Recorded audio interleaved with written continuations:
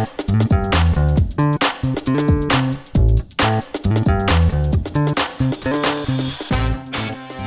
and welcome to Your Property Podcast. Today is the 29th of September 2021 and my name is Michelle Cairns, your host for today. So today we've got with us Max Scott. Hi Max. Hi everyone, how you doing? Good to have you. So a bit of background about yourself, Max. You are Managing Director of Star Property. You started buying buy-to-lets and then you moved quickly into HMOs, blocks of flats, title splits, commercials, mixed use, and recently into large commercials and residential conversions. So quite the diversity. You've now got a portfolio of over 250 properties with 350 rooms valued at 55 million. So you have been quite busy and we're looking to find out more about you and your journey and that progression. I think having kind of guests like yourselves on where we can see that progression and people who have started out and they've scaled their business is really useful for our listeners because a lot of people who are starting out or who have scaled and perhaps looking to learn from other people who've scaled, because it's quite the skill, isn't it? Once, buying one property is very different than owning a property business and actually managing all of that. So today we're going to get into the lessons that you've learned along the way. So have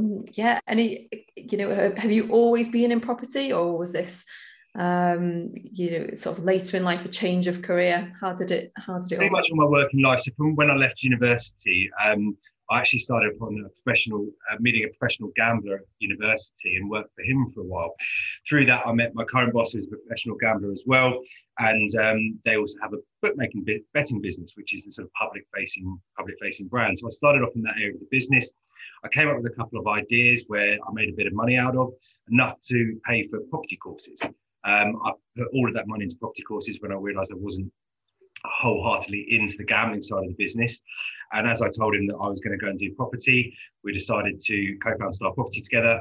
And we started off very, very slowly just because of the company's financial situation at the time, buying one or two properties a year for the first 4 or 5 years. And then it's accelerated enormously since then. So what kind of made you, kind of look to accelerate then? Because a lot of people, they have the odd buy to let and it's going to be their pension and it supplements their income that they've already got. Not many people go into full-time scaling the business and having so many rooms and so many properties. Yeah, so I think I remember my mum gave me Rich Dad Poor Dad, and then I saw it in Lab for a seminar, and that kind of interested me. And I thought at the time, if you get one property and you pay off the mortgage by the time you retire, you're going to have a better income than state pensions. And so that's what really sort of attracted me to it, and then the leverage returns and everything like that. And then in terms of why you do one property rather than form a property business, I was quite lucky, I suppose, in that I had the opportunity to. My friend used the word, which I'd never heard before, entrepreneur. So you're an entrepreneur, but within an existing business. So we basically partnered with a trading business is one way of looking at it. That they make profit, they give it to me and I invest it. Whereas most investors, that's what they do. And their profit comes from the investment, from added value, from remortgaging, and eventually from the rents. So as they made more money, I got more opportunity to try new things, to scale different ideas, to go on to bigger projects. And kind of as my skill set and capabilities grew, the returns and the profits on the betting side and the betting group of businesses grew as well. And then as that grew very quickly, luckily I managed to keep up pace with what they were doing and haven't made too many major mistakes on the way, although tons of little ones.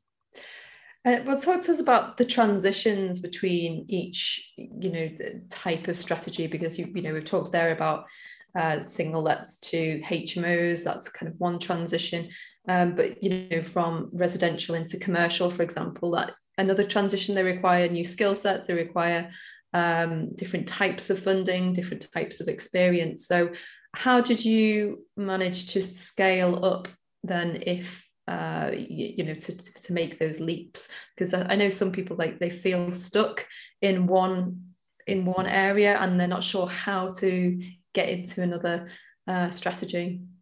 I suppose I learned everything, or not everything, but on courses I was taught a lot of strategies years before I ever managed to execute them. And they talk a lot about shiny penny syndrome and avoiding it, and I've absolutely got that really badly. And it probably slowed me down massively for the first 4 or 5 years, because I was looking at too many different things. But now I'd never be able to scale at the pace that we are without that. So in terms of moving forward from one thing to another, I think a lot of people can go through a project, lots happens, and then you're on to the next thing straight away after. You don't take time to reflect. So one of the key things I've learned from Property Entrepreneur is to really focus on your lessons learned. You should be, and something from a book called The Culture Code is what the Navy does. They have an after action review. So an AAR, after every single project they do, or they look at what they've learned, and then it's all about getting better for next time. And I think sometimes that's something which is very obvious, but it's easily forgotten. And then just try and find someone with a bit more experience that's got, that's done something that you're looking to try and do. Ask them what their top few tips are, or what went wrong for them, and how they, or what cost them a lot of money, or what made the project successful. If you can ask the right person the right couple of questions, it's normally only a few minutes of their time. And if you're at networking events and you find someone that's done something you want to do, ask them, tell them what you're thinking of doing, and they'll probably try and guide you a little bit. And then that was definitely in the early days, the first sort of 3-4 years. I learned, there's an expression, don't make your own mistakes when you can learn from other people's. And I just picked up on everything because it was so important to me that I knew I had the capability and the backing to potentially have a big business one day. Learning everything was so important to me. So I can't remember what I had for breakfast yesterday, but I remember something that someone told me 6 years ago, which is suddenly relevant.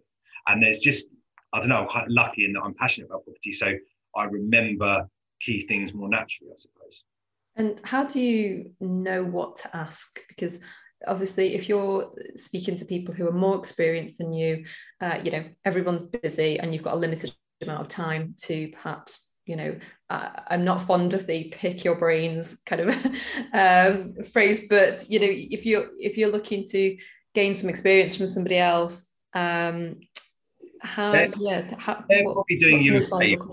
So what I always think is I try and always sort of smile, be nice, if they're enjoying a conversation with you, or they think you're an interesting person, that's going to help. Whereas if someone asks my help and they're just annoying, then I'm not going to give it to them. Whereas if they're really nice and I think, well, it would mean a lot to them, and it's clear, it's concise, I don't really have a strategy for that, because I suppose I can just sort of, in a situation, ask the right question more naturally, where it feels like it comes naturally to me. But I think just think about what's important for you, and then ask, and then that will kind of, if you know what you need to achieve because it's important, that will probably make you think of the right questions. So maybe just think about the right questions for a few minutes before you go into something, or meet the right person before you go to a networking event. Being clear on what you're looking for, that's quite hard as well. And if you know what you're trying to do, you'll normally find a way of doing it. Google will probably help you out in a big way as well. So if you can put the right, when my mum ever asked for IT help, she's better than me now, I've got worse, but if you articulate the right question into Google, you'll find most answers as well. So it's kind of about really clarifying what you need to know. And how does that tie in with your vision then? So clarifying what the clarity is really important, and seeking out the right kind of advice. But picking up on something you just said before about the shiny penny syndrome, and I suppose trying out new strategies, or looking to get into different strategies.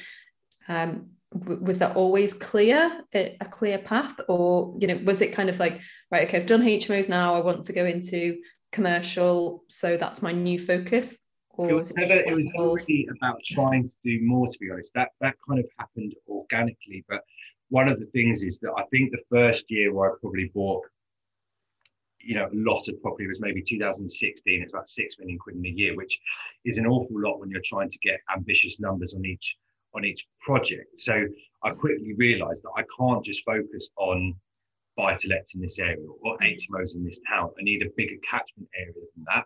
And then that's, I think, what's led me on to bigger projects. If I remember thinking when our level of funding increased at the beginning of the year, and my investment target went from sort of 12 million a year to 35 million a year that I had to buy, I thought, I can't do HMOs anymore, because I leave in 80 grand. I can't do 12 a month. So I've got to do something bigger. And then you find a pub which has the potential to be an HMO conversion, and we agreed it's subject to planning. So the only risk was on the planning fees, really. And that was really, I suppose, how we started going into a bigger project. And then if you don't know how to do something, can you make part of your team people that do? Right. If you've got the right project manager who's done that type of project before, can you pay them a bit more to take on additional responsibilities? And most people are kind of helpful to do that. Okay. And in terms of like obviously the growth and managing the business side of things, because obviously investing in property is quite different than managing a business often. So those business skills, and you talked about actually, investing in yourself and your education with Property Entrepreneur, and that sounds like that's really helped kind of with the clarity and the structure. So how in terms of like managing the deal flow and the finance side of things, getting that balance right from not overstretching yourself, but not having money sitting there as well. How does that work? So I suppose there's two questions in that. One is the business operational side of things and growing a business rather than being an investor. And the other was managing finance and deal flow. So managing the business side of things, someone's written a book on everything. So I just try and read a lot. That was definitely how I gained a lot of experience early on, and that's why I think I've moved forward as a person in terms of what I'm able to do, is because once you've understood someone's thoughts on, there's a whole book of difficult conversations, well, that will help.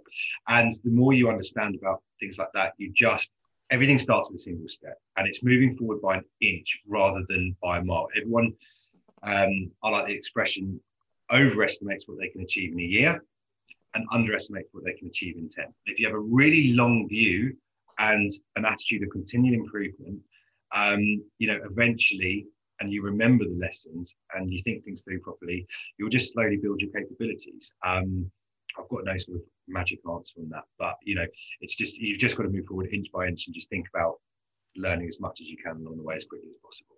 Great. And the second part? So in terms of managing deal flow, that's particularly, I think, for any investor. I mean, I got a minor telling off from our financial director recently for not getting the timeframes of my mortgages sheet. So what we're going to release when from each remortgage of unencumbered properties or properties where we're releasing a smaller amount of money. And you're trying to know what you can buy when. Are you buying cash? Is it in auction? Is it subject to a mortgage? When are you going to have what money available? If you have too much money sitting in the bank, you're losing out to inflation, let alone not making a return.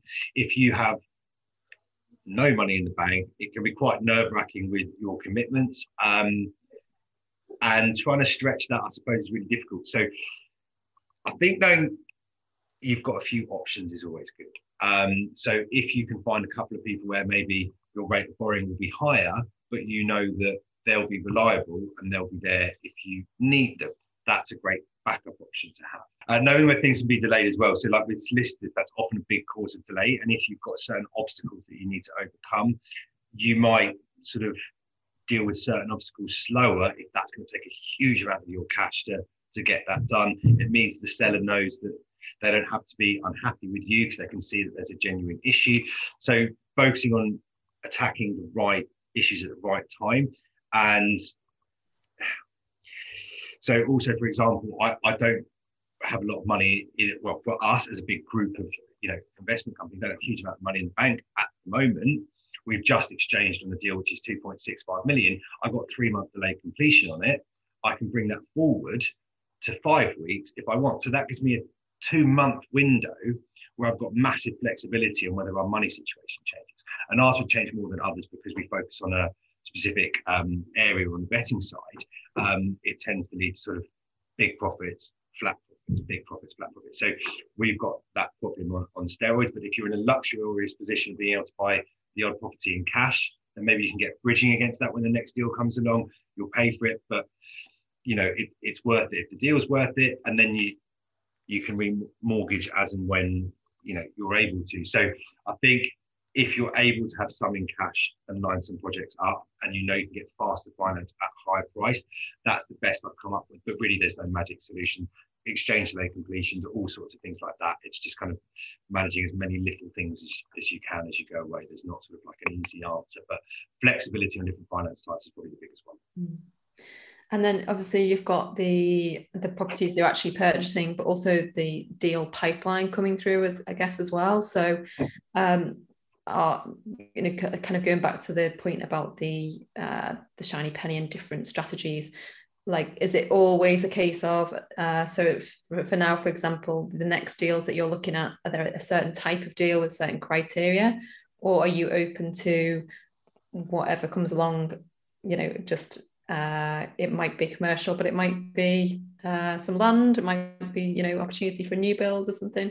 It's a bit about what is available. That's definitely the first thing.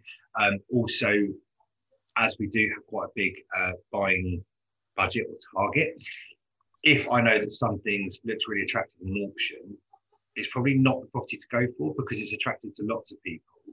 Other people have a less stringent criteria. They're probably going to bid more.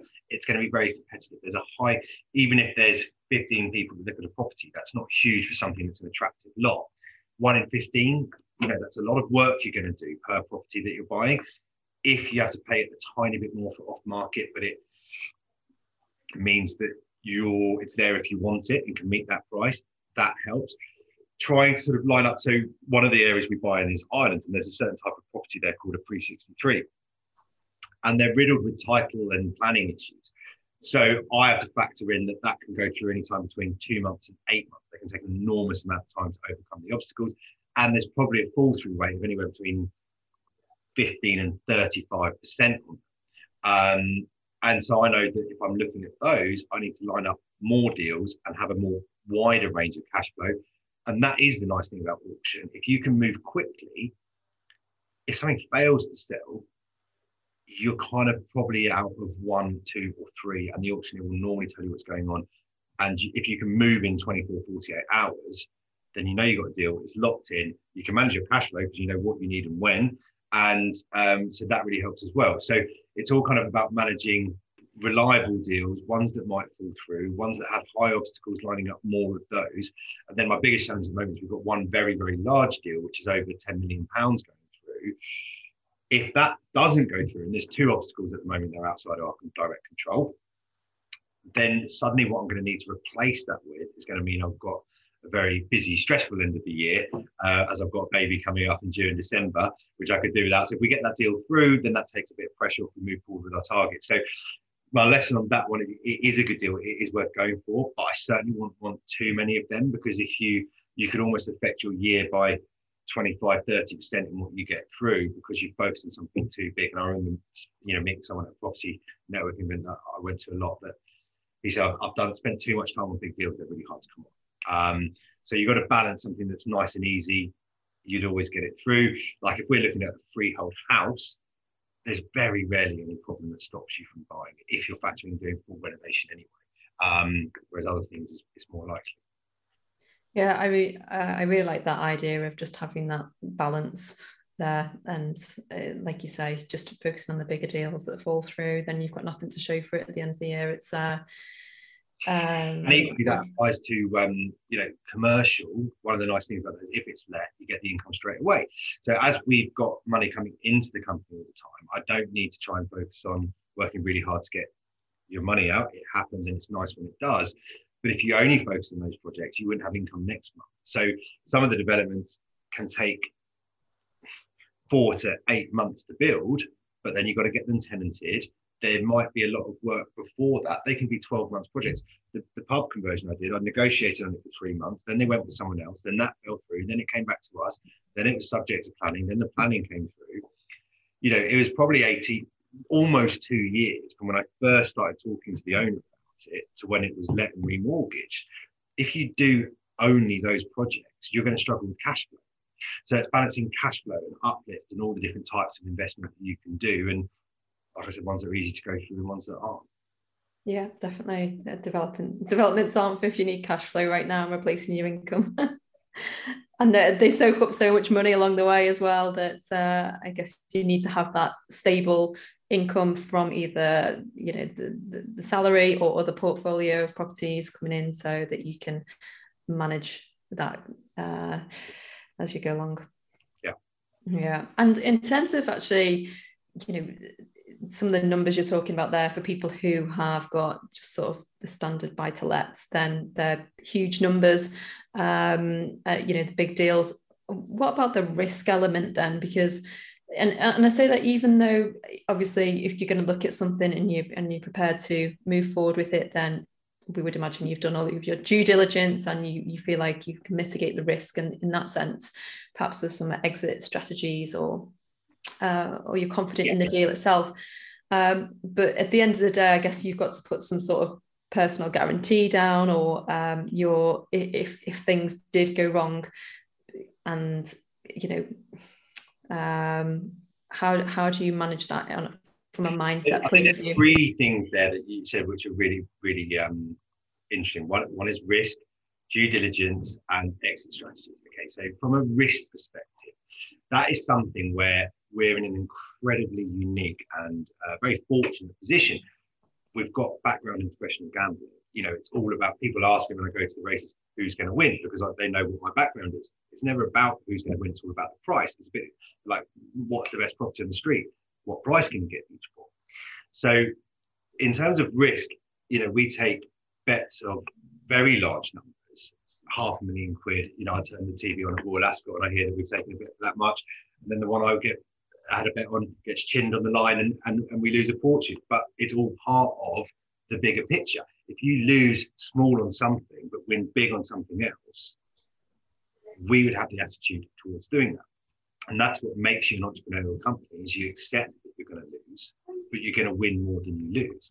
And that's what's important. But at the same time, you can't do that on your first deal. You can't have the first one go wrong. What can you afford to lose on a deal is a very good question. And I did make some mistakes early on, where I thought I'd done the right levels of due diligence, and I couldn't trust things like RIPs about it, and reports that we rely on. And so I've learned a lot the hard way, and I think it's only because of going through and having more challenges, certainly than I've heard other people talk about, whether they've had them or not. I'm sure there's an element of that as well. But that's also led to us being able to do so much now, is because I've had so many things that caused me a problem and been difficult and been obstacles that we've managed to get past, that we've now got more experience than most by trying to take on things that are beyond us at the moment. But it's all about at what point you legally commit. So in terms of due diligence, you can agree something. Richard Branson says, if someone offers you a good opportunity, say yes and figure out how to do it afterwards. So that's great in property, as long as you figure out 90% of it or whatever's really critical before you exchange. It's all about that point in time. And I think so in terms of due diligence, think about where things can go wrong. It always takes longer, costs more, etc. Has everything been thought through on it? Just look at where it can go wrong. And if you can overcome each one of those things where it can go wrong, then you've got a plan. And if it costs you £1,500 in legals, that's probably a good, probably a worthwhile risk to be taken if the deal's enough, if you've got that. So you've got the plan, you consider it a worthwhile risk. But I guess the question is, if you're betting the ranch, if for some unknown reason, and that might be something completely outside of your control, you don't get the numbers that you need, and you're having to kind of cover that cost personally, and I suppose it's it could send you under. Like, is that worth the risk? Like, or is it just if it ever you haven't got a choice? then no. I mean, no. It's definitely not going to be worth it if it can send you under. And that might be the sort of opportunity the risk. It's all about risk reward ratio, and you've got to learn how to accurately as possible understand what that risk is. And if you can understand the risk, a bet can be 3-1. That means there's 1 in 3 chance that the other person is going to win. Well, that's fine. But can you price up the risk? Can you think about what chance it is of being a problem? And if you can't, or it would send you under, but if it wouldn't send me under, can you send that to me that we do it? And then we could pay you based on if it goes through. Do you know what I mean? So if you can't do something, if it's too big for you, pass it on to someone that it's not. Don't waste the opportunity. And you mentioned before about working with other people. So I guess the alternative is, rather than just passing it on, that you could work with somebody else and bring them in. Yeah, absolutely. And essentially that's what we did in the early days when we started Star Property together. Is I work with someone that's got a business which makes a lot of money, and I built the property business off the back of it. I do far more and bigger deals because of it. Yeah. He's got an investment company because of it.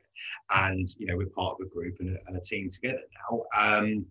And, you know, yeah, exactly. Work with someone that's able to get things done with you. So whatever you don't have, try and find someone that lacks those skills. And I think it's something that everyone, if you ask everyone whether they're better than average at driving, you'll probably get 90% of people say yes. So it's all about being able to critically analyze yourself and be aware of your weaknesses without ego, and then saying, right, I know I'm good at that. I need to find someone that is. I'm not saying I can do everything or I'm the best at it. That's just not going to be true, is it? If you find yourself telling yourself that, then you're probably going to get in trouble down the line. So yeah.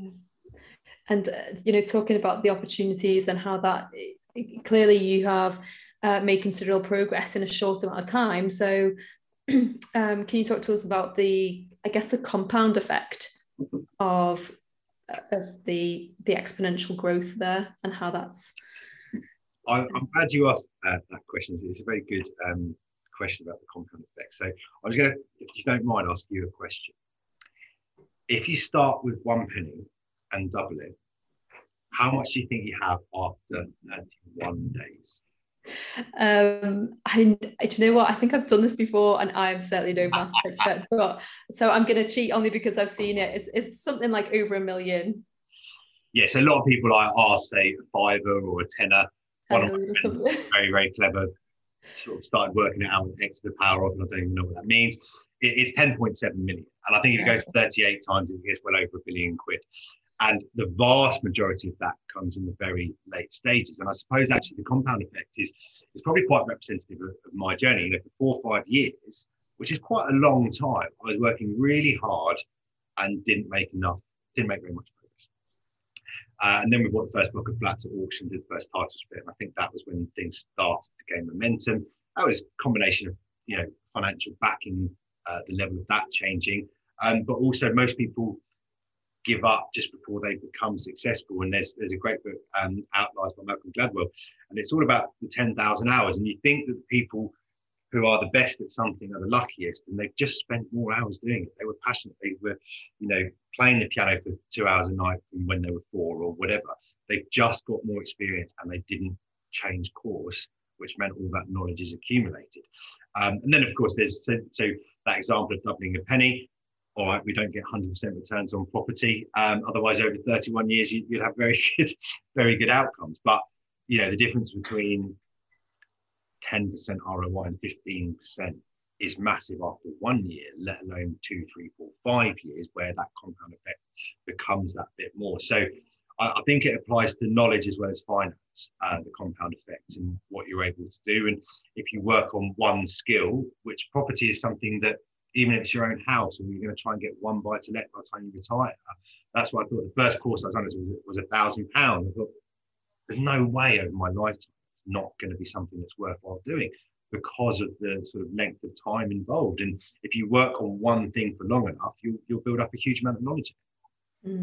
And would you agree as well that the compound effect, there's some momentum in actually taking action and going for the deals, and deals attract deals? Yeah, absolutely. That was one of the big lessons that I learned at the beginning of this year, or actually probably more recently this summer. I don't know about anyone else, but I have sort of deal paranoia. And as soon as I have a deal for like a couple of weeks, I think, oh God, is the market changing? There's not enough stock. Am I going to find something? Well, I can't find the same numbers again. What are we going to do? And then a couple of all come along at once. It's a bit like expression like about buses, they all come along at once. And you've just got to keep persisting. I remember I think it was when the stamp duty changed in 2015. In the run up to that change, I was the second highest bidder on something like 9 properties in a row at auction. So just to sort of keep going when you feel like you can't, and believe that you can. It's a strikers mentality versus defenders.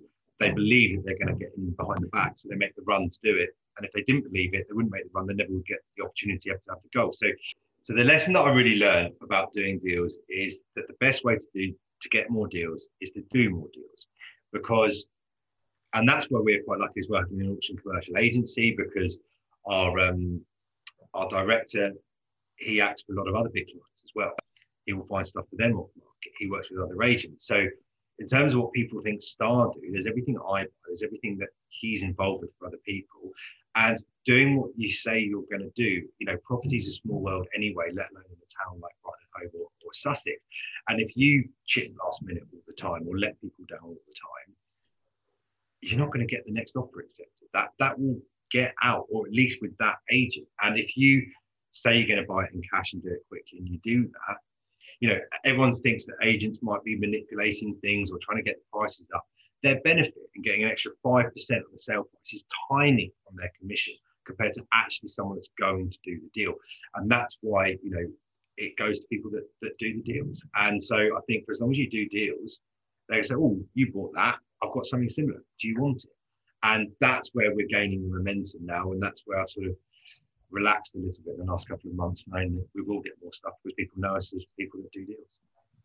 Fantastic. Well, is there any kind of final advice you'd give to people who are looking to scale up and they're at the beginning of their journey? Anything you kind of look back on and think, I wish I'd done that differently? Or there's no one big thing, but learn from as many of other people's mistakes as possible. There's plenty of them out there. Look at what you're trying to do and find someone else that's done it. A lot of people, this is Ray Dalio, is one of the richest people in the world and runs a hedge fund. A lot of people say, if you've got an idea, they try and find someone that supports their idea. And then they found that someone that supports it thinks it's a good idea. And everyone's got an opinion on everything. So it's not necessarily relevant. You should try and find the most believable person or experienced person that disagrees with you and understand their reasoning. And in terms of due diligence and obstacles and important factors in getting a deal through, if they've challenged you and you still think you can help on the other side, then you probably can and should go for it. So, without more thought into that question, that would be my answer. That's great. Thank you. Well, it's a good place to wrap up. I think we'll leave it there. So thank you so much for your time and sharing that experience with our listeners. And it's, we look forward to kind of watching your progress as you continue on. And what's next, and where can people find out more about you? So what's next for us? Well, we're always looking for lots of new deals. We've got a lot of funding available in the next couple of weeks and months. So we primarily buy in East and West Sussex. So let us know if you've got anything around there. But we do also buy in Dublin and countrywide if the deal's good enough. We're growing lots of trading businesses as well. Everything that supports our main aim of growing the property investment company. So we've got auction and commercial agency, legals are buying solicitors, which should go through in the next couple of weeks. So, we really want an insurance company. We're aiming to become a one-stop property shop, construction, maintenance, everything like that. So we've got a £19 million pipeline of deals going through at the moment. So if we can get all of that through, we'll be in a big place, and hopefully you'll be hearing more from us, our journey, growing deals and businesses. And we'll try and post updates at our Instagram page, which is Star Property UK. And that's great. We'll put the links to those in the show notes as well. And all the best with your next project. Sound very exciting, so look out for them. Brilliant. Thank you very much, Joe. Thanks very much, Max. Bye. And for anyone who is not yet a subscriber of the magazine, then please click the link in the show notes for your first 30-day free trial. Thanks, guys, and see you next time.